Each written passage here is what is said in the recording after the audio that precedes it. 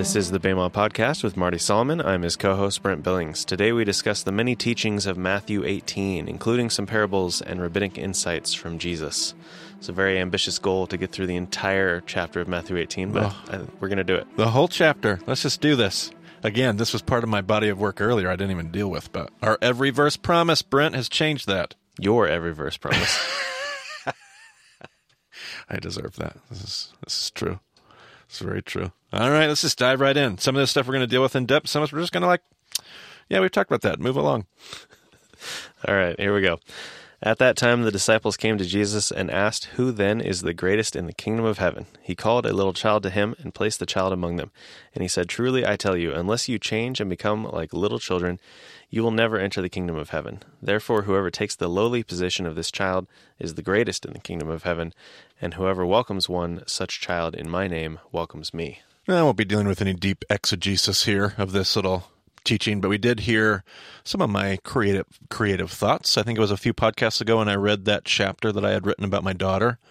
I think the episode was called She Giggled, and we got to hear that whole chapter opened with just some thoughts I had about how this interaction with the little children took place. I don't know if this was just an abstract teaching, but I envision there was more to it than just, oh, hey, Jesus grabbing a little kid, pulling him over, sitting him on his lap, being like, hey, become like a child. And this isn't the only time the disciples talk about who's the greatest. My goodness, no. And I think we kind of referenced that earlier in this session where we talked about just the diversity of the Havarah that Jesus has here. You have so many different worldviews colliding in these 12 Talmudim, let alone the others that probably follow them and go all the other places that they go, whether it's the 72 or the women, or there are other disciples other than the 12.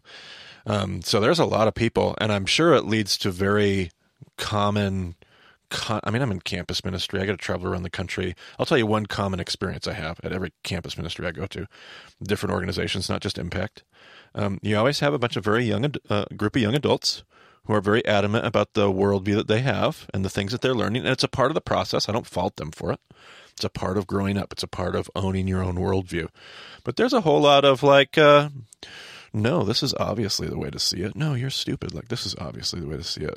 And what is that really? That jockeying around of worldview is really just a conversation about who's the greatest.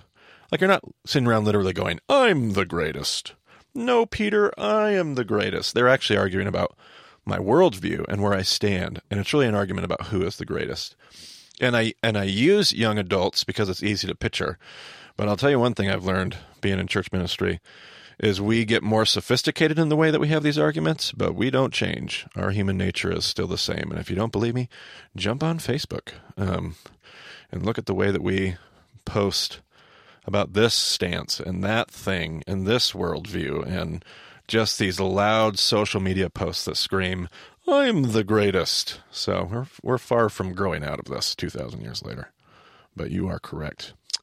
All right, I got nothing more to say about that. Let's keep moving. All right. If anyone causes one of these little ones, those who believe in me, to stumble, it would be better for them to have a large millstone hung around their neck and to be drowned in the depths of the sea.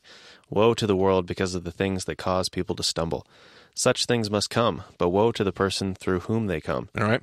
So while we're here, I'll just, some have suggested that when Jesus says these little ones, and there might be a couple other references in other Gospels that impact this perspective, but some people have suggested that when Jesus says that, the term little ones is the same kind of term that it appears that Jesus will use elsewhere, or that other rabbis of his day would use to speak of their Talmudim, kind of like their spiritual children, their little ones. So it is possible that Jesus motions to his disciples and says, do not cause my disciples to stumble. I think back to what I believe was our last episode, Brent, where Peter was confronted about taxes. And how many other times have we been reading a story and people don't want to talk to Jesus, they want to talk to the disciples. And I wonder if there could be a little passing hey, everybody, don't cause my own Talmudim to stumble here. I'm their rabbi. I don't necessarily take that position primarily. I think in the context particularly of Matthew here, I'm coming right off of the story of having faith like a child. I think Jesus is still referencing children here. There are children that are growing, that are being developed, that are learning what it means to walk with God and to know God and to seek God. Do not cause one of these little ones to stumble.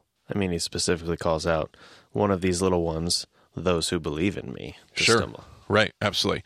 And that could go either way. You can see somebody having either position and taking that their direction, but absolutely. Now, I think, Brent, if you remember, you came with me. Where are they at, by the way? Location? What did we say? Capernaum? Yeah, they're in Capernaum, right? So they're in Capernaum. Now, you were with me at the ruins of Capernaum, Brent. Can you remember what their main export was in Capernaum? Oh, gosh. Do I have these mixed up in my mind? Which one is Capernaum the one with the Catholic Church on it? Yes, it is. Okay. Correct. Main export. I don't recall. They had a really dark basalt rock that they used. Can you remember what they made out of it? No. They made like food processing, whether it was Like mortar and pestle kind of thing? yeah, mortar and pestles, or the larger version of just a grain mill, a flour mill. Oh, like sure. To put those kind of things. We always talk about Goliath's earplug. It looks like a big, huge, gigantic earplug, and then you put the mill on top of it, and you can even put another earplug, for lack of a better term. This is not the scientific term for this. And the top of that, and then you spin it around, and the weight of those two plugs on either side is what grinds your grain into flour. So they had those things, and one of the other things that they made is what do you suppose in this passage? Jesus is in Capernaum. Millstones. A millstone. We talked about rabbis. Rabbis will never teach about what, Brent? About anything without being able to point at it. Point at it. So very, very, this is what we would expect. Jesus in Capernaum, the place where they literally make millstones. I've even been in Turkey, I'm pretty sure it's thousands of miles away. Someone needs to check, but it's at least hundreds of miles away, if not thousands of miles away. And being in a place where we found a mortar and pestle that was made in Capernaum, the same basalt rock. You just know it's the only place in that ancient world that made those, and it got all the way over to Asia and Asia Minor. So this is the kind of place where you would imagine Jesus being like, "Oh, hey, and by the way, if you make one of these stumble," and he points over his shoulder, "it would be better for you to have one of those millstones tied around your neck." And where does Capernaum sit, Brent? Right on the Sea of Galilee. Sea of Galilee. So he has this perfect visual. If you cause these to stumble, it would be better for you to tie one of those on your neck and be thrown in there than to await the judgment that you'll have to answer from God for causing a little one to stumble. So just some context there when you're hearing it. We always think of it in the abstract. To realize that Jesus is using very ready visual examples to make his point is always very helpful. But then he goes on to talk some more in this passage. So go ahead and pick up where you left off. Just a quick follow-up. Turkey is 215 miles away. Like the closest part of Turkey is 215 miles away from the Galilee. So hundreds will be the right term that I was looking for. Not quite. I'm guessing for most of the places you'd want to be in Turkey, you're looking at 500, 600 miles. Yeah. Okay. Yeah. It'd be Philadelphia where I remember if you're flying, I guess. Not Philadelphia. It would be Laodicea where I didn't find it. Ray pointed it out as we were walking through. That mortar and pestle, just sitting on the ground there, in the middle of nowhere. So that would have been a ways away. I don't know why I was thinking thousands, and now that I think about it, I'm like, well, that's too far. That's why we got Brent Billings, ladies and gentlemen. You never know. You never know. Distances that great are hard to judge sometimes. Absolutely, especially on the other side of the planet. Let's see what we're saying. Oh, I did want to ask also, so he says a large millstone. Yeah. So is there, like... What is the range of size we're talking about here? That's a great question. I don't know specifically how to answer your question, but there would have been small millstones and then larger millstones. There would have been millstones that you could have just worked by your own self, like in just a small little mill. I've seen I actually take people to a place called Yad HaShmana, and they'll have like just one or two people millstones, and you have ones that have to be moved by like a donkey or multiple slaves, so larger. Yeah. I guess maybe the implication would be large enough that if it is tied around your neck, you're not coming back up out of the water. Correct. Imagine a millstone the size of a very large pickup truck tire compared to one of a very, very large jacked up pickup truck 38-inch tire. That would be the difference between like your regular millstone. That is not a picture that really rings true in my mind, but I'm sure some listeners out there will understand what you're talking about. That's what I think when I think of a millstone. It's just round, looks like a wheel, and I'm like, well, what kind of size of wheel? Oh, I know. Pickup trucks. I'm from Southern Idaho. All right. I'm done. I'm done with questions. If we go long today, this is now your fault, Brent know, Billings. I can't take this blame. If your hand or your foot causes you to stumble, cut it off and throw it away. It is better for you to enter life maimed or crippled than to have 2 hands or 2 feet and be thrown into eternal fire. And if your eye causes you to stumble, gouge it out and throw it away. It is better for you to enter life with 1 eye than to have 2 eyes and be thrown into the fire of hell. Okay, so let's just deal with the whole fire of hell thing, and then we'll back up and remind ourselves that that's not actually the point of what Jesus is getting at, but let's do the hell thing, because I have at least a few passing times in session 3 made references to hell being a very present tense reality, and I try to be very honest when we come through these moments where we start talking about these things. And most of the time that I feel like we talk about hell and its different realities and places it shows up in Jesus' teaching, we are definitely talking about a present tense Jewish understanding of heaven and hell. And let's just throw a couple books up there, Brent. Let's represent the whole conversation. Okay, let's tag the big famous heretical work, Love Wins, by Rob Bell, the one that got him in so much trouble. Let's actually encourage people to actually read it before they render judgment on the book. Always a great idea, by the way. And then, because I find most people that read it are like, well, I may not agree with it, but I don't understand what the big deal is. And then let's throw up the other one, which is Erasing Hell by Francis Chan. So that would be kind of like your counterpoint in the evangelical conversation. And people can just read that. If they want to dive more into this whole heaven-hell thing, read both of those. I definitely have my favorite. Our listeners will know which one that is. But I will let you read and let you decide and let you Google your own scholarship, because one of them lands squarely in the realm of what scholarship says frequently, and one of them does not. So I'll let you decide. Happy hunting. Okay, so before I get myself in any more trouble, we'll just keep moving, not in the passage, but in this idea here. So, this is one instance where I have to pause and make sure I don't flippantly just kind of throw this away, because this talks about eternal, what was the phrase, Brent? Eternal fire, right? Yeah, eternal fire. And we'll remember that the word eternal here, the word aionios, that'll be talked about in one of these books. But aionios is a qualitative term. It's not a quantitative term. Eternal in the Greek and in the Hebrew, but in the Greek is not a term that speaks of... When you think of eternal, Brent, what do you typically think of, just in your typical Western mind? Going on forever. Going on, and which is a quantitative term, correct? Right. It's like it starts now or it starts then or whatever, but it starts at some point and then goes on. It's a quantitative reference. It's infinite, but it's exactly. It's real time. Yeah, and just even the term infinite refers to quantity and all those kind of things.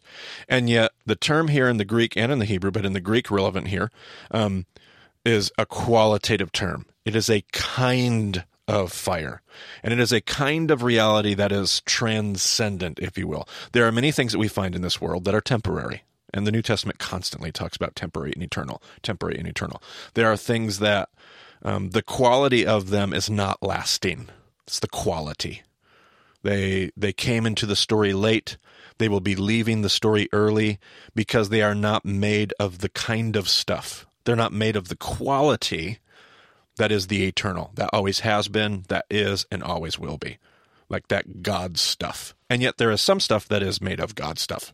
That kind of stuff is eternal, aionios. Well, this fire here is aionios. It is eternal. It is a kind of fire. There is a picture here. One might think of, especially that last phrase. So we had eternal fire in verse 8. And then verse 9, thrown into the fire of hell, Gehenna specifically. And that one makes me think of the end of the book of Revelation, which we will get to later. But the dragon, all of his followers, everything that represents evil and the order of death is thrown into the fire of hell. And the question will be when we get to Revelation, is that a literal fire? Is that a literal lake? Is that the lake of fire? Is that a place? Or is it this poetic, prophetic, qualitative picture of what happens to evil? Another way to look at this would be to jump over to another passage. One of my favorite, coming from 1 Corinthians. Give us the verses that you're going to be reading, Brent, and read us one of my favorite passages. 1 Corinthians 3, starting in verse 10. By the grace God has given me, I laid a foundation as a wise builder, and someone else is building on it. But each one should build with care, for no one can lay any foundation other than the one already laid, which is Jesus Christ. If anyone builds on this foundation using gold, silver, costly stones, wood, hay, or straw, Their work will be shown for what it is, because the day will bring it to light.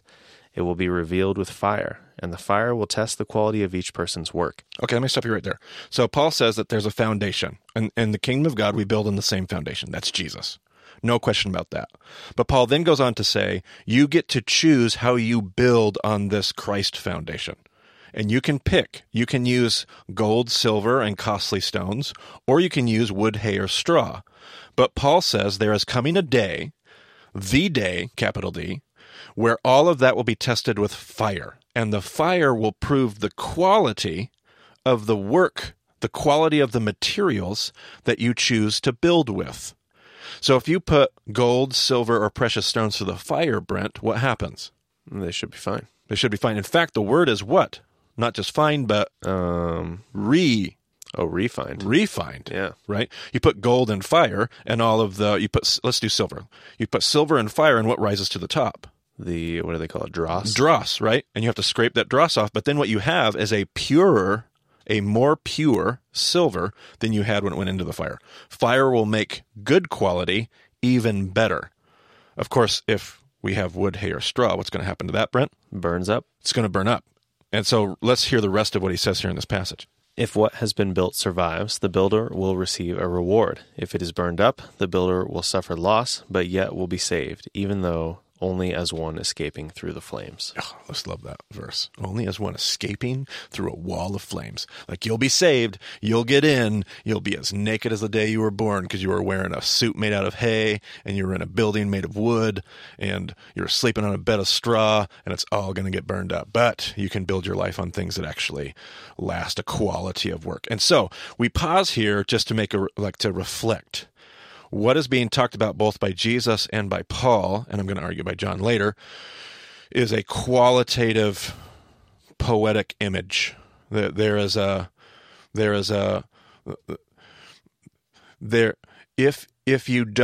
we go back to this Matthew passage, if you let, what is the word he said? Woe to those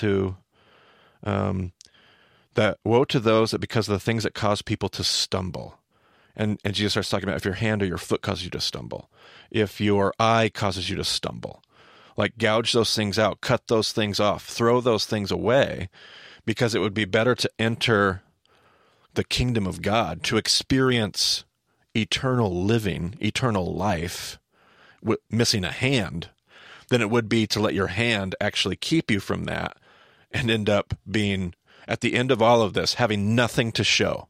Like, there was no gold, silver, precious stones. Maybe, in fact, Jesus suggests you don't even make it through the wall of flames, all because this hand or this eye or this thing caused you to stumble. Like Jesus says, don't let anything get in the way of experiencing the life that God called you. And of course, we hear this and we immediately project a bunch of systematic theology, a bunch of theology of hell, about heaven. We start to ask questions of, does Jesus really want us to cut off body parts? Like, most of us don't ask those questions, but I've heard people do it. Like, no, what is the rabbinic point that is sitting just here under the surface? Jesus saying, do not cause other people to stumble. And for that matter, don't even let little things in your own life let you stumble. Get rid of anything that keeps you from experiencing the full, abundant, real life of the kingdom of God. That's what I got to say about that. Next section. All right. See that you do not despise one of these little ones, for I tell you that their angels in heaven always see the face of my Father in heaven. What do you think? If a man owns 100 sheep and one of them wanders away, will he not leave the 99 on the hills and go to look for the one that wandered off? And if he finds it, truly I tell you, he is happier about that one sheep than about the 99 that did not wander off. In the same way, your Father in heaven is not willing that any of these little ones should perish. All right, this little mini parable is a part of a larger parable told in Luke chapter 15. So I think you have that passage, Brent. We just heard the one in Matthew. Let's hear the one in Luke and compare the minor differences, and then see what we might be able to see in Matthew. Suppose one of you has 100 sheep and loses one of them. Doesn't he leave the 99 in the open country and go after the lost sheep until he finds it? Which, by the way, Kenneth Bailey does a great teaching on all this stuff, by the way. I cannot remember which book that is in, so I will not be hyperlinking that in the show notes because I would have to figure out which book that is. But this great shepherd. What kind of a shepherd loses sheep? Well, A, not a very good one, because you don't lose sheep. A sheep know their voice. Sheep are stupid. Sheep do what the shepherd wants them to do. So you have to be a pretty bad shepherd to lose sheep in the first place. But if you did lose a sheep, that shepherd is going to get a sheep back. And he doesn't leave the 99. It says in the open country. I don't think the insinuation is that he leaves them alone in the open country. He has other hired hands. Every shepherd always does throughout all of ancient biblical history. So I think that's the assumption there, is he leaves them with the other shepherds, the other hired hands. But he leaves them there in the open country to graze and do their thing. And he goes off to find this lost sheep. Go ahead. And when he finds it, he joyfully puts it on his shoulders and goes home. Then he calls his friends and neighbors together and says, "Rejoice with me. I have found my lost sheep." Okay, now, what does it mean when he says, "Rejoice with me"? What do you suppose that means in the ancient world, Brent? Be happy for me. Give me an air high five over the phone. Okay. Do you think that's what it is? Well, it seems like there's like a party element. Like, yeah, absolutely. Let's get everybody together. Let's have some dinner. If we're going to rejoice, we're definitely going to be throwing a party. We're going to have a dinner. And what are we going to serve at that dinner, Brent? Lamb. Now, let's hope for a moment that it wasn't the lamb that he found, but maybe. I just don't want it to turn it that dark and that morbid. But let's make sure that we understand this story here in Luke 15 is not a story about God was down a sheep, and he went and he was down to 99, and now he's back to 100, and that's why we're throwing a party, is because nobody is missing. We're all back to 100, because that's not how the story goes. Like, he's still down to 99 sheep. He's not throwing a party because the sheep has come back home. He's throwing a party for another purpose. Go ahead and finish the passage. I tell you that in the same way there will be more rejoicing in heaven over one sinner who repents than over 99 righteous persons who do not need to repent. Okay, so in this story, and it's going to be replayed with the woman and the lost coin, but we won't take the time to do that, and it's going to even be replayed in the prodigal son. But in this story, this shepherd finds his sheep and is so happy not that he even takes a sheep and throws a party to bless his friends, to rejoice. So what are they celebrating if it's not the fact that the sheep has come back home? What will they be celebrating, Brent? What is the party about? Just because things are good? Almost.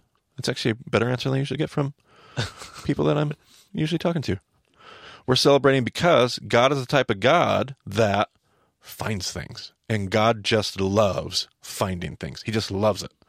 Like, that is like one of his favorite things to do, is to find things, to find lost things. Now, we might not be like, I don't know if I see that in Luke 15, Marty. I don't know if I like that. And we can talk Luke 15 in some other time. Come to Israel with me. It's one of my most fun lessons that happens in Chorazin. And if you want to know when we're going to Israel, sign up for the Bema Messenger. Absolutely. Do that. BemaDiscipleship.com/news. But let's go back to Matthew and read now. I got it. I'll read it. You did it the first time. I'll do it this time. What do you think? If a man owns 100 sheep and one of them wanders away, will he not leave the 99 on the hills and go to look for the one that wandered off? And if he finds it, truly I tell you, he is happier. Listen to the difference. He is happier about that one sheep than about the 99 that did not wander off. What is the shepherd happy about? He's happy about the fact that that one sheep has been found. The celebration is about a God, a shepherd who will go and find lost things, not sinners who repent. That would be backwards. Listen to the last line. In the same way, your Father in heaven is not willing that any of these little ones should perish. This story is about a God who will do anything to find the outsiders. And what is Matthew's agenda, Brent? The mumser. The mumser. So that fits. So, great little mini parable there. We could talk Peshat Remez. Another difference, since you pointed it out, yes, specifically about the open country. In the Matthew passage, what does it say? He left the 99 on the hills.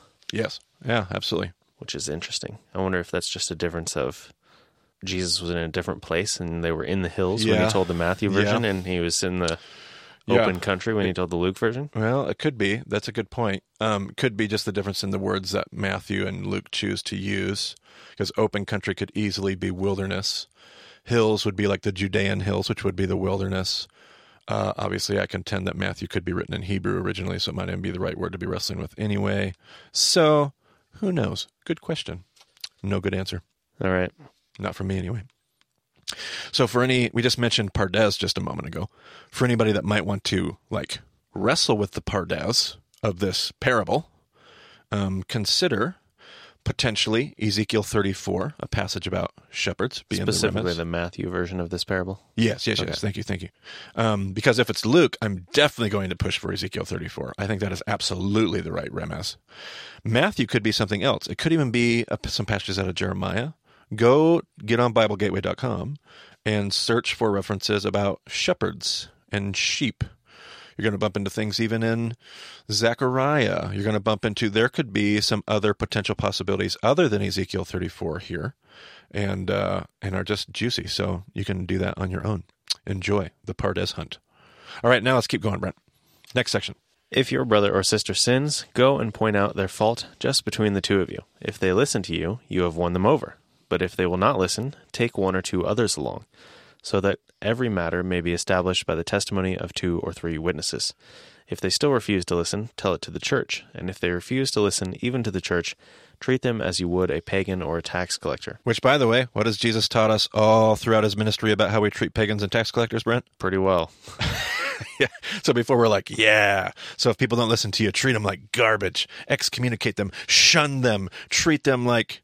No, wait. Jesus has always taught us to love our enemies. Go to dinner with them. Absolutely. Invite them into your house. Invite them to be your disciple. Correct. So whatever Jesus is saying here, which is some pretty good stuff, and I don't want to take away from what he is getting at, let's just remember that he's not painting some absolute grim picture of the way we destroy these disobedient parishioners in our church. So now we have this famous Matthew 18 passage. A lot of us love to use this as a very strict formula on how to deal with conflict, which is fine. Some of us really love to gravitate towards formulas.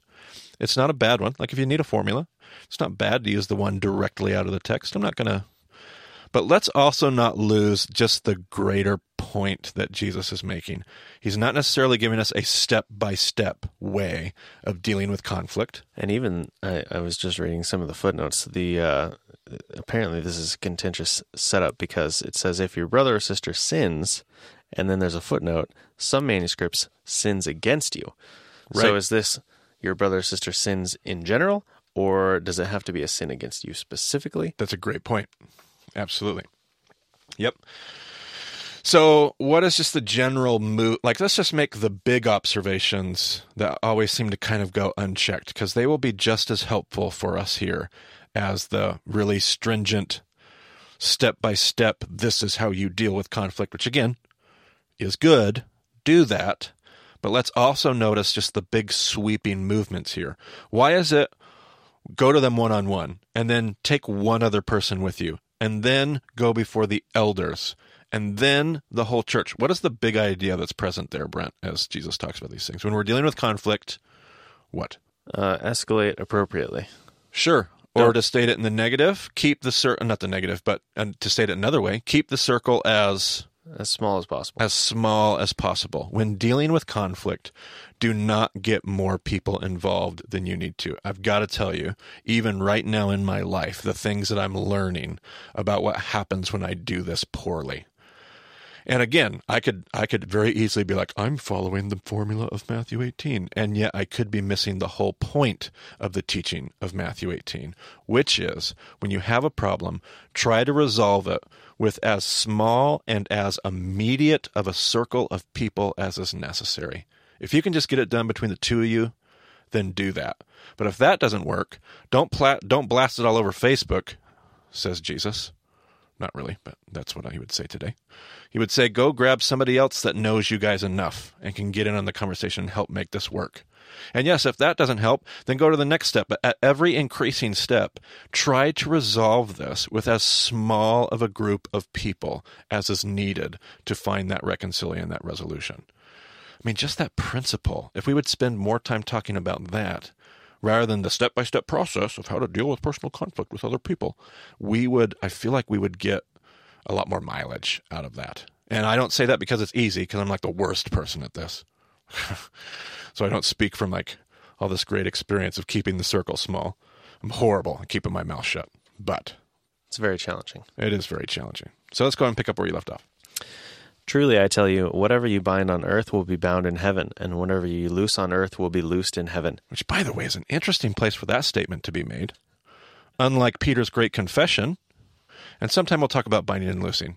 We'll do that in probably the next session, Brent. We'll talk about binding and loosing. So we'll just put a bookmark in this for now, not today.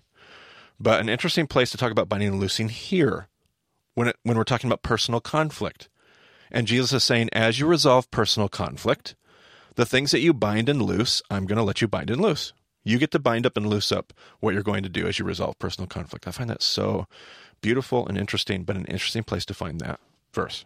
Again, truly, I tell you that if two of you on earth agree about anything they ask for, it will be done for them by my Father in heaven. For where 2 or 3 gather in my name, there am I with them. Okay, this seems to get Peter's attention, all of this teaching about how to make things right with your brother. So Peter jumps in. Go ahead. Then Peter came to Jesus and asked, Lord, how many times shall I forgive my brother or sister who sins against me? Up to 7 times? And there, the manuscripts all agree, sins against me. Yeah, absolutely. Might speak to why some of them included in the previous part. Absolutely. Well, I'm going to jump in right here because some have even suggested that Peter may, I like the New NIV here. It usually translates brother and sister when we have that neutered inclusive noun. In this case, some have suggested he may have actually been talking about his actual brother, like Andrew. Like, some have suggested, I wonder if Andrew was just always causing problems, and Peter's like, or maybe even had some really serious family baggage, or I don't know. I don't know if we have enough information to lean that direction. It definitely fits with the idea of being able to point out whatever you're talking about. Sure. What about my brother? How many times do I have to forgive my brother? You know, this one, right over my right shoulder, that one. But yeah, and he says 7 times, which makes sense because 7 would be what? Completion. By the way, as I was studying this with some of our friends out at that whole Truman State place, they dug up an oral tradition found in Jewish Talmud. We weren't sure how far back it dated, if it dated early enough, but it was in the Mishnah, so it's the earlier portion of the written canonized oral tradition. They did find a reference where it said you were required to forgive your brother up to 3 times. After 3 times, you were now exempt from forgiveness, and you could let them go. Which I find interesting because Peter ups the ante. I wonder if Peter thought he was being like super holy. Like, I know that the tradition of the elders right now, Jesus, is that I have to forgive my brother 3 times, which is a good number about what? What was 3 stand for, Brent? Community. So, of course, forgiveness 3 times, restoring community. And Peter's like, oh, I wonder if that's not complete enough. Is it 7 times, Jesus? And Jesus responds, how? Go ahead. Well, and maybe depending on the date of the decision for 3, like maybe it was just a current debate. Right. Yeah. And Peter just wants to know, like, yeah, hey, everybody's like trying to figure out where this is. So, like, what do you think, Jesus? 7? Does that seem right to you? Mm-hmm. So Jesus answered, I tell you, not 7 times, but 77 times. Why does Jesus say that? Why 77? So if I actually keep track, Brent, if it's 70 times 7, then when I'm done with 70 times 7, do I no longer have to forgive? Why 70 times 7, Brent? It's in the text. It's in the text. Goes all the way back to, can you remember where, Brent? Cain and Abel? Yeah, no. Cain, the line of Cain. The line of Cain, yeah. It ends up the 7th generation. The 7th generation of Cain's line ends with a guy by the name of Lamech. And if you remember, you're reading that story, and Cain was avenged because of what he did to Abel. God said, if anybody touches you, I will avenge your death 7 times. And then there are 7 generations of descendants, and Lamech eventually calls his wives, Adah and Zillah. And he says, listen to me, wives. I have killed a man for injuring me, murdered a man for hurting me, or essentially the essence of that same thing. And his words are, if my great-great-great-great-grandfather Cain was avenged 7 times, then may I be avenged 70 times 7. Essentially, Lamech had become the full manifestation of what happens when evil becomes a lineage. When sin becomes a family, it ends up arriving at Lamech. 7 times culminates in 70 times 7. So when Jesus references to Peter, no, not 7 times, but 70 times 7, it's the only time that reference shows up in Scripture, is in Lamech. Peter immediately knows Jesus is essentially saying, Peter, you're going to have to out-forgive evil. Like, there is no end. If Lamech has avenged 70 times 7, that's how much you're going to have to forgive your brother when it comes to this work of forgiveness. A tough lesson, a tough word, a tough teaching. But then he throws in, for good measure, a parable. Go ahead. Therefore, the kingdom of heaven is like a king who wanted to settle accounts with his servants. As he began the settlement, a man who owed him 10,000 bags of gold was brought to him. Okay, 10,000 bags of gold, by the way. The equivalent of about 3 lifetimes worth. It depends on how you do the math. Everybody talks about it in a different way. As I've been taught it, about 3 lifetimes worth of salary is the amount, or 10,000 bags of gold. It's an insane amount of gold. It's a lot of gold, which raises I don't a question. care how big your bag is. That is a lot of gold. Which raises a question, what kind of king allows a person to raise that kind of debt? But nevertheless, continue. Since he was not able to pay, naturally, the master... Naturally, it's not in the text, by the way. Personal commentary. Since he was not able to pay, the master ordered that he and his wife and his children and all that he had be sold to repay the debt. At this, the servant fell on his knees before him. "Be patient with me," he begged, "and I will pay back everything." The servant's master took pity on him, canceled the debt, and let him go. But when that servant went out, he found one of his fellow servants who owed him 100 silver coins. He grabbed him and began to choke him. "Pay back what you owe me," he demanded. His fellow servant fell to his knees and begged him, "Be patient with me, and I will pay it back." But he refused. Instead, he went off and had the man thrown into prison until he could pay the debt. When the other servants saw what had happened, they were outraged and went and told their master everything that had happened. Then the master called the servant in. "You wicked servant," he said, "I canceled all that debt of yours because you begged me to. Shouldn't you have had mercy on your fellow servant, just as I had on you?" In anger, his master handed him over to the jailers to be tortured until he should pay back all he owed. This is how my heavenly Father will treat each of you unless you forgive your brother or sister from your heart. Okay, now I believe all the way back at the beginning of session 2, we actually talked a little bit about this parable when we talked about Samson, Shimshon, and dropping the jawbone, and I think we referenced this in a lot of great observations that we take away from this story. So we don't have to do that all over again. You can always go back and listen to that if you need to. But let's wrestle with the pardes here, right? Okay, so...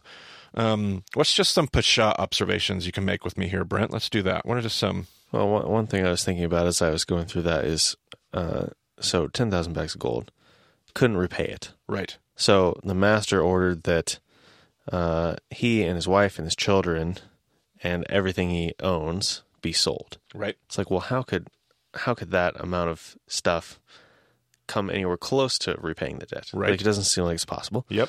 So then the servant starts begging, and he says, no, just be patient, and I'll pay everything back. Well, that doesn't really seem possible either. Right, that's like, a line. What That's amount a total line. What amount of time Absolutely. could possibly do that? Without a doubt. So the master cancels the debt. Which is a move of compassion, not of logic, because the king knows. Sure. Like, there's no way the king is like, oh, okay, if I give you time, I'll get my 10. No, because he cancels the debt. He doesn't just give him time to pay it back. He just says, you know what, I'm moved with compassion. Forget about it. And I also find it interesting that the original servant says, "Be patient with me, and I will pay back everything." And then the fellow servant, he says, "Be patient with me, and I will pay it back." So is that just like he doesn't use the word everything? So is that just like, it's not even that much, I'll pay it back? I don't know. It's a good question. Whereas the original servant has to say, "No, I'll pay back everything." Like, right. Yeah, that's a good question. Interesting, because I'm sure that difference. that word exists there in the Greek. If I remember right, would be the word panta in the Greek. And then there's let's see. You also brought up the amounts, and this servant, the second servant, simply owns 3 months' wages. So there's 3 months' salary versus 3 lifetimes worth of salary. So those are all just some Peshat. And obviously, this first servant, just on a Peshat level, this first servant has been in the presence of a compassionate king and has left the presence of the king unchanged, and then projects this unchanged heart dysfunctionally onto others around him. That's the tragedy of the Peshat reading of the parable. So then we want to look for the Remez. And there's a lot of fun things. Like, I've been wrestling with phrases like, "you wicked servant." Like, Bible Gateway that and find some fun stuff. Or, let's see here, the servant falling on his knees. I feel like there's some stuff in the Old Testament in reference to that. Or the one that really seems to get me is he grabs him by the throat and begins to choke him. It's a weird phrase to me, so I have wrestled with some stuff.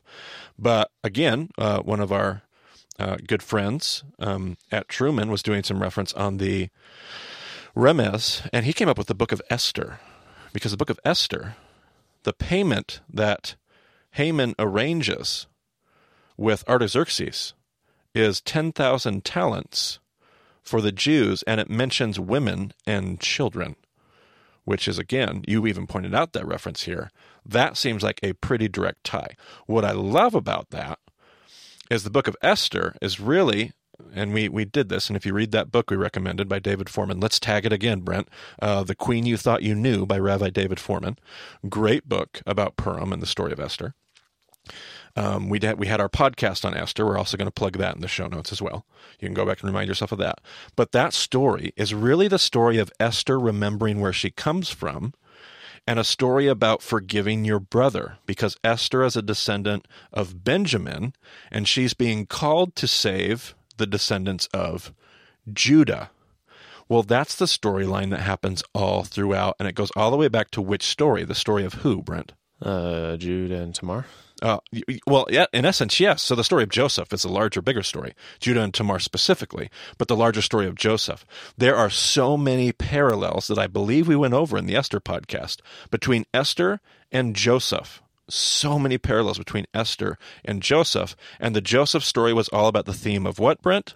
Forgiveness. Forgiveness, which is the perfect remez to land the drash of Jesus' teaching. One last beautiful nugget that I'll leave with you, and I'm just going to encourage people to actually listen to the sermon that we are going to plug in the show notes. Sermon from Truman State. I was just there last week. That's why I'm got Truman State on the brain right now. But they preached a sermon on the parable many moons ago on the parable of the unforgiving servant, and preached by Reed Dent. You can listen to that. It's just a fantastic, phenomenal teaching. Listen to that, and it'll go into a lot of just great detail. I think he nails it. One of the things that he brings out is the Greek phrase. Go ahead and read that. Let's see. Read to us verse at the very end, Brent, verse 34. In anger, his master handed him over to the jailers to be tortured until he should pay back all he owed. Okay. So there's this pronoun issue, until he should pay back all he owed. Now, when we read that, what's your assumption? Who is paying back what, Brent? The servant is paying back the master. The servant is paying back the master until the servant should pay back all the servant owed the master. Exactly. And yet the Greek is so interesting in what it seems to be open to and apply, because the word pay back is actually the word release, forgive, cancel, or repay. And then if that's the case, the second he pronoun might not be the same servant. In essence, the master could be saying, until you learn how to forgive, which is exactly what Jesus says in the next verse, until you, first servant, servant A, learn how to forgive servant B. So the question is, does the servant have to repay the 10,000 bags of gold? Or does he just have to repay the 3 months' salary? Because the second he in the Greek could easily be servant B. I am going to make you pay back or release his debt before I let you go. In fact, we even actually talked to somebody who was a much better Greek expert than we were, and they said, absolutely, that works in the Greek. In fact, the Greek might even insinuate that. Now, if that's the case, I'll read you a note from Reed that he sent me. In other words, it's like the unmerciful servant is thrown into prison and given the key at the same time. Like he has the ability to get himself out of prison. The prison that he is in is a prison of his own making. Because of his unwillingness to forgive, he finds himself in his own prison. And the master says, well, when you want to forgive him of his debt to you, you will find yourself forgiven. But if you don't want to forgive him, you will find yourself imprisoned. Which is just a beaut. Just go listen to the sermon. It's so good. That little nugget will come towards the end. Spoiler alert. And just such a good little teaching there. But love that. The key to your own prison. All right. Well, we made it through Matthew 18 at blockbuster length rate. Absolutely. We'll try not to do too many more. of this length, but we had a lot of stuff to cover. And a lot Every verse. well, that's true, yes. But boy, we brought some stuff here, and we didn't even really dig that deep on half of it. So listeners are gonna have to do their own digging. That's the idea. That's what we do. We equip people and release them. If anyone finds anything interesting or has some thoughts or comments, be sure to get a hold of us. You can find Marty on Twitter at Marty Solomon. I'm at EIBCB. We love to hear from you. You can also just go to BehemothDiscipleship.com, go to the news tab and sign up for the newsletter. Check out our Facebook page. There's plenty of ways to get in touch and get in community and discuss what we're talking about in the text. So anyway, thanks for joining us on the Behemoth Podcast. We'll talk to you again soon.